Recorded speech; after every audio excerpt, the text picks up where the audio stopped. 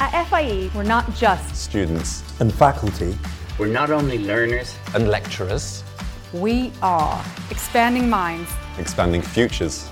We're redefining the classroom. We are life-changing. Eye-opening. We are a community driven by our values that wants you. Yes, you. To join. Hello and welcome back to the FIE Student Global Leadership podcast series. Today's podcast comes to us from Dr. Basil Reid.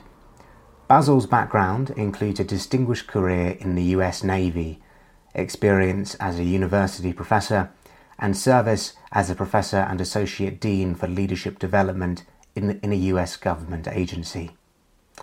Dr. Reid combines practitioner and academic experience to provide realistic insights into leadership theory and practice. So without further ado, Dr. Basil Reid. Greetings. Welcome to this session on leading and following in uncertain times through influence, collaboration, and engagement. I'm Basil Reid, an adjunct professor in global leadership at Troy University in the United States. And today we're going to gain some purchase about what it means to lead and follow in the 21st century. How can we have a positive impact on our organization, regardless of the position we find ourselves in?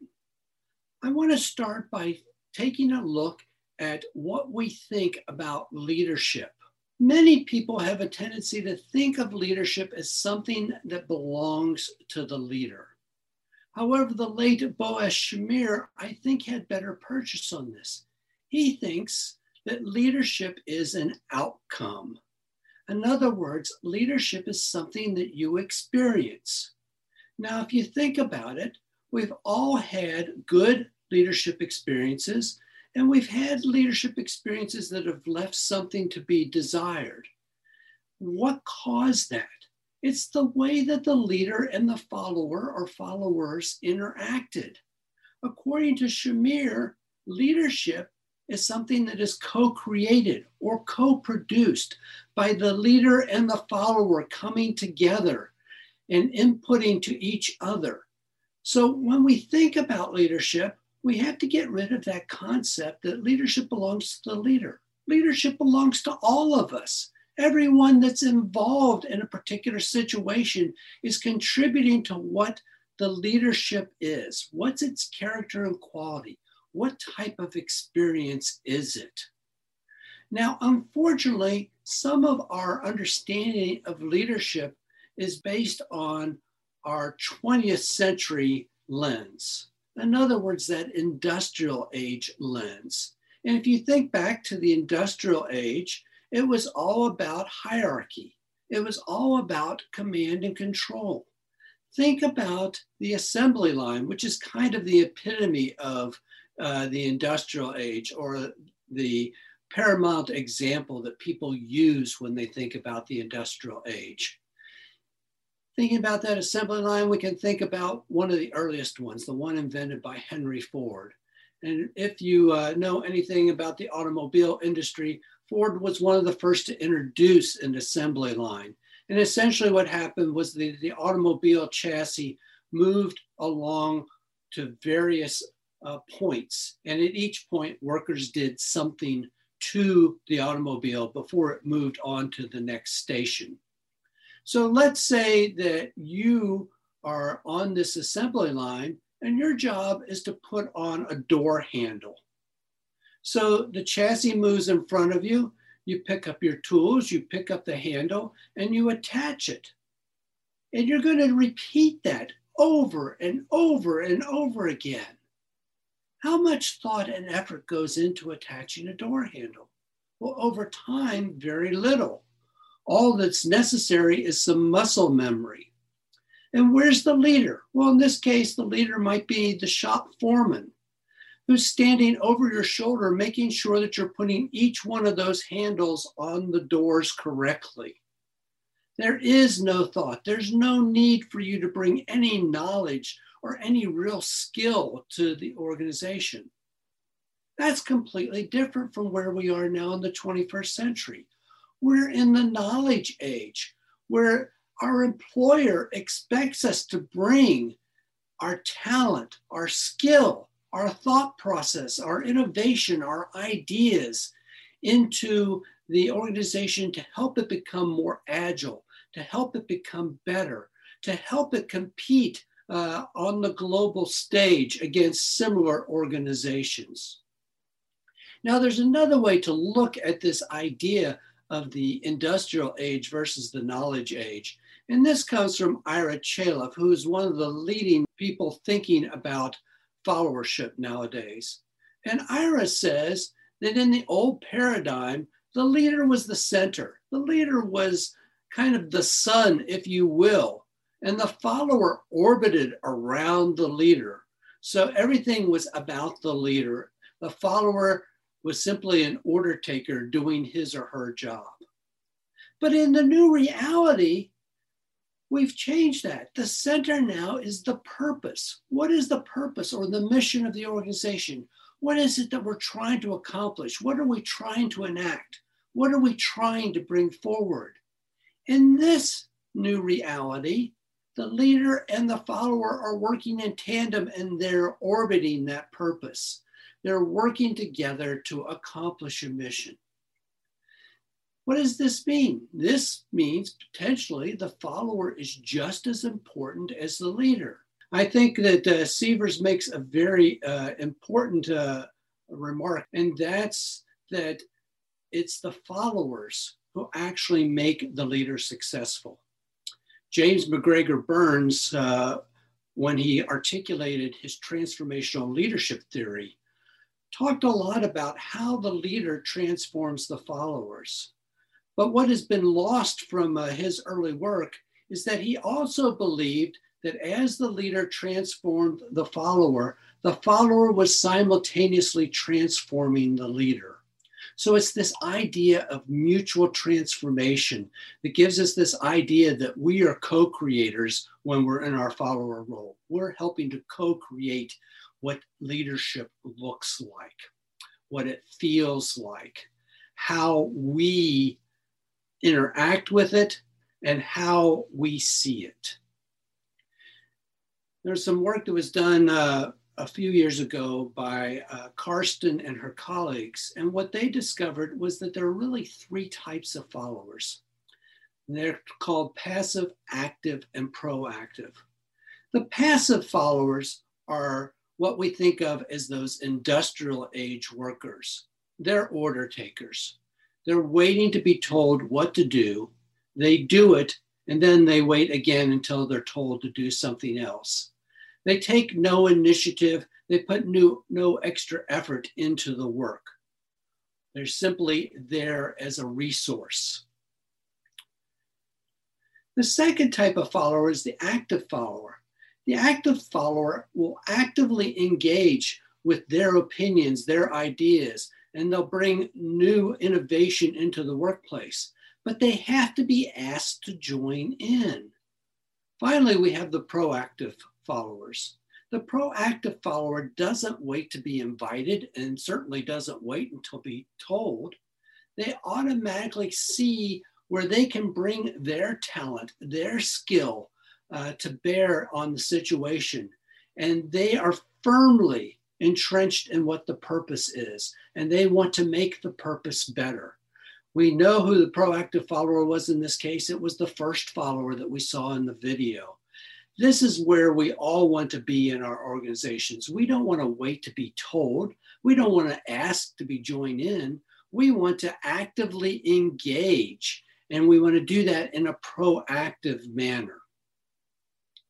So when we think about this and being proactive, what we're really thinking about is being in total partnership with the leader.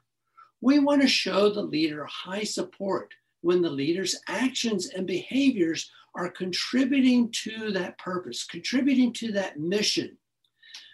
However, when the leader's actions or behaviors are detracting from the purpose or the mission, if you will, then we want to challenge the leader. We want to suggest that there's a better way of doing things. We want to partner with them to make sure that they stay on the right track, that they're moving the mission or the purpose forward, and that they're also looking at the organizational vision. That vision is the idea of not where the organization currently is, but where the organization aspires to be.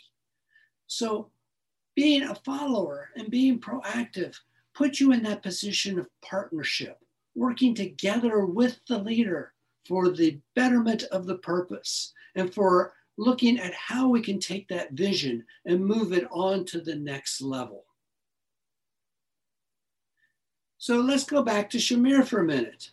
Shamir says the character and quality of leadership is a direct outcome of leader-follower interaction.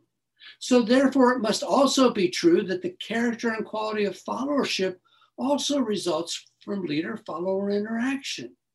What does that mean? It means that the better that we foster our relationship with the leader, the more that we partner with the leader, the better the outcomes are going to be for us on an individual level and for our teammates as well. Now, how do we get there? How do we move forward? Well, I like this quote that comes from Adlai Stevenson. Stevenson was an American politician in the 20th century, and in 1952, he was running for president of the United States. And Stevenson said, "Who leads us is not as important as what leads us." Stevenson is talking about the purpose. It should be the purpose that leads us, not the leader. It should be the purpose. So what I want you to do is I want you to think about what is the purpose of the organization you're currently in, be it an education organization, a work, or even in your relationships with your friends and colleagues. What's your purpose? What is it that is trying to be mutually accomplished? The next question is, what is your personal purpose? Where do you want to go and grow? What is your purpose? What gives you meaning in life? Take a moment and think about that. All right, so the final thing that I'd like you to do here is look at the organizational purpose and then look at your personal purpose. How do these align? How do they correspond to each other? How do they work to get you to that point where you want to be? Well, one of the ways we get to where we want to be is through self-leadership. Through self-leadership, we can find that we can take a lead role regardless of our position in the organization. A lead role means that we have influence in the outcome. It does not necessarily mean that we are the leader. We don't need to have that formal title or be in that formal position in order to take a lead role and make a difference from right where we are. And we can do this through a very cool way. And I refer to it as being cool because the acronym for it is ICE. The ICE factor is the idea of leading from where you are through influence, collaboration, and engagement. Leading from where you are through influence, collaboration, and engagement. Studies have shown that people who have influence, collaboration, and engagement succeed in the knowledge age. They are seen as great contributors to their organization, and they are certainly purpose-focused. So let's look at each one of these and think about how we can gain influence, collaborate effectively, and better engage around the purpose. So let's start with gaining influence. Think about what you do right now to gain influence within an organization. Again, be that where you work, an organization that you belong to, or even gaining influence in your studies. Let's take a look at some factors that go into influence. First, in order to gain influence, we have to be knowledgeable. It's not enough to only know our own job or our own role within the organization. It's important that we understand the overall purpose of the organization, that we know what the organization is about, that we understand the factors that impact on the organization, that we know where the organization fits into the greater scheme of society, and how our organization interacts with similar organizations and interacts with other things, to include people, governments, and anything else that might impact the organization. How knowledgeable are we? And if we're going to be knowledgeable, it's not important that we know everything. What's really important is that we know where to find things. And one of the ways we can do this is by expanding our networks. Let's say that you work in a large organization, and the organization has 10 divisions, and each division has 3 to 5 departments. It's probably going to be difficult to know everything about everything within each one of those departments. But if you know someone who is knowledgeable within each of those departments, who is willing to share with you because you're willing to share with them, you've now created a network. You've now become a valuable resource to your leader and to your team because you know where to go to get knowledge, where to go to find things out, how to get things accomplished, all through your network. The next thing we want to do is be dependable. Being dependable simply means doing what we say we're going to do. It's more than just about showing up and being on time. It's really about being someone who can be counted on. It's someone who the leader or a member of the team can give a project to and turn away and not worry about it because they know that that person will see it through to completion. So being dependable is another way in which we can gain influence. To go along with being dependable, we want to do a little bit of the unexpected. And that is, we want to go beyond our own role. We constantly want to seek out ways for us to grow for our own personal growth, but also to help out the leader and the team. So we want to look for those opportunities that are out there, and we want to be among the first to volunteer. Finally, we want to support the leader and the team. If we're going to gain influence, we have to be seen as being trustworthy and reliable. And part of being trustworthy and reliable is showing support for our coworkers and the boss. Let's turn and look at collaborating effectively.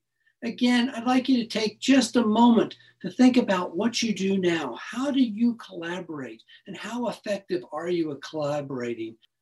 First, to collaborate effectively, we have to hold ourselves accountable, not just for our own work, but for the work of the team. By holding ourselves accountable for the work of the team, or if we're higher up in the organization, perhaps our division or maybe the organization itself, we have better purchase. We are looking beyond ourselves and beyond our own work. And we are seeing how by being accountable, we are more likely to interject and we're more likely to work towards influencing a positive outcome. So being accountable is extremely important if we're going to collaborate effectively. The second thing that we can do is we can anticipate the needs of others. We, again, don't want to be in that industrial age period where we're waiting to be told what to do.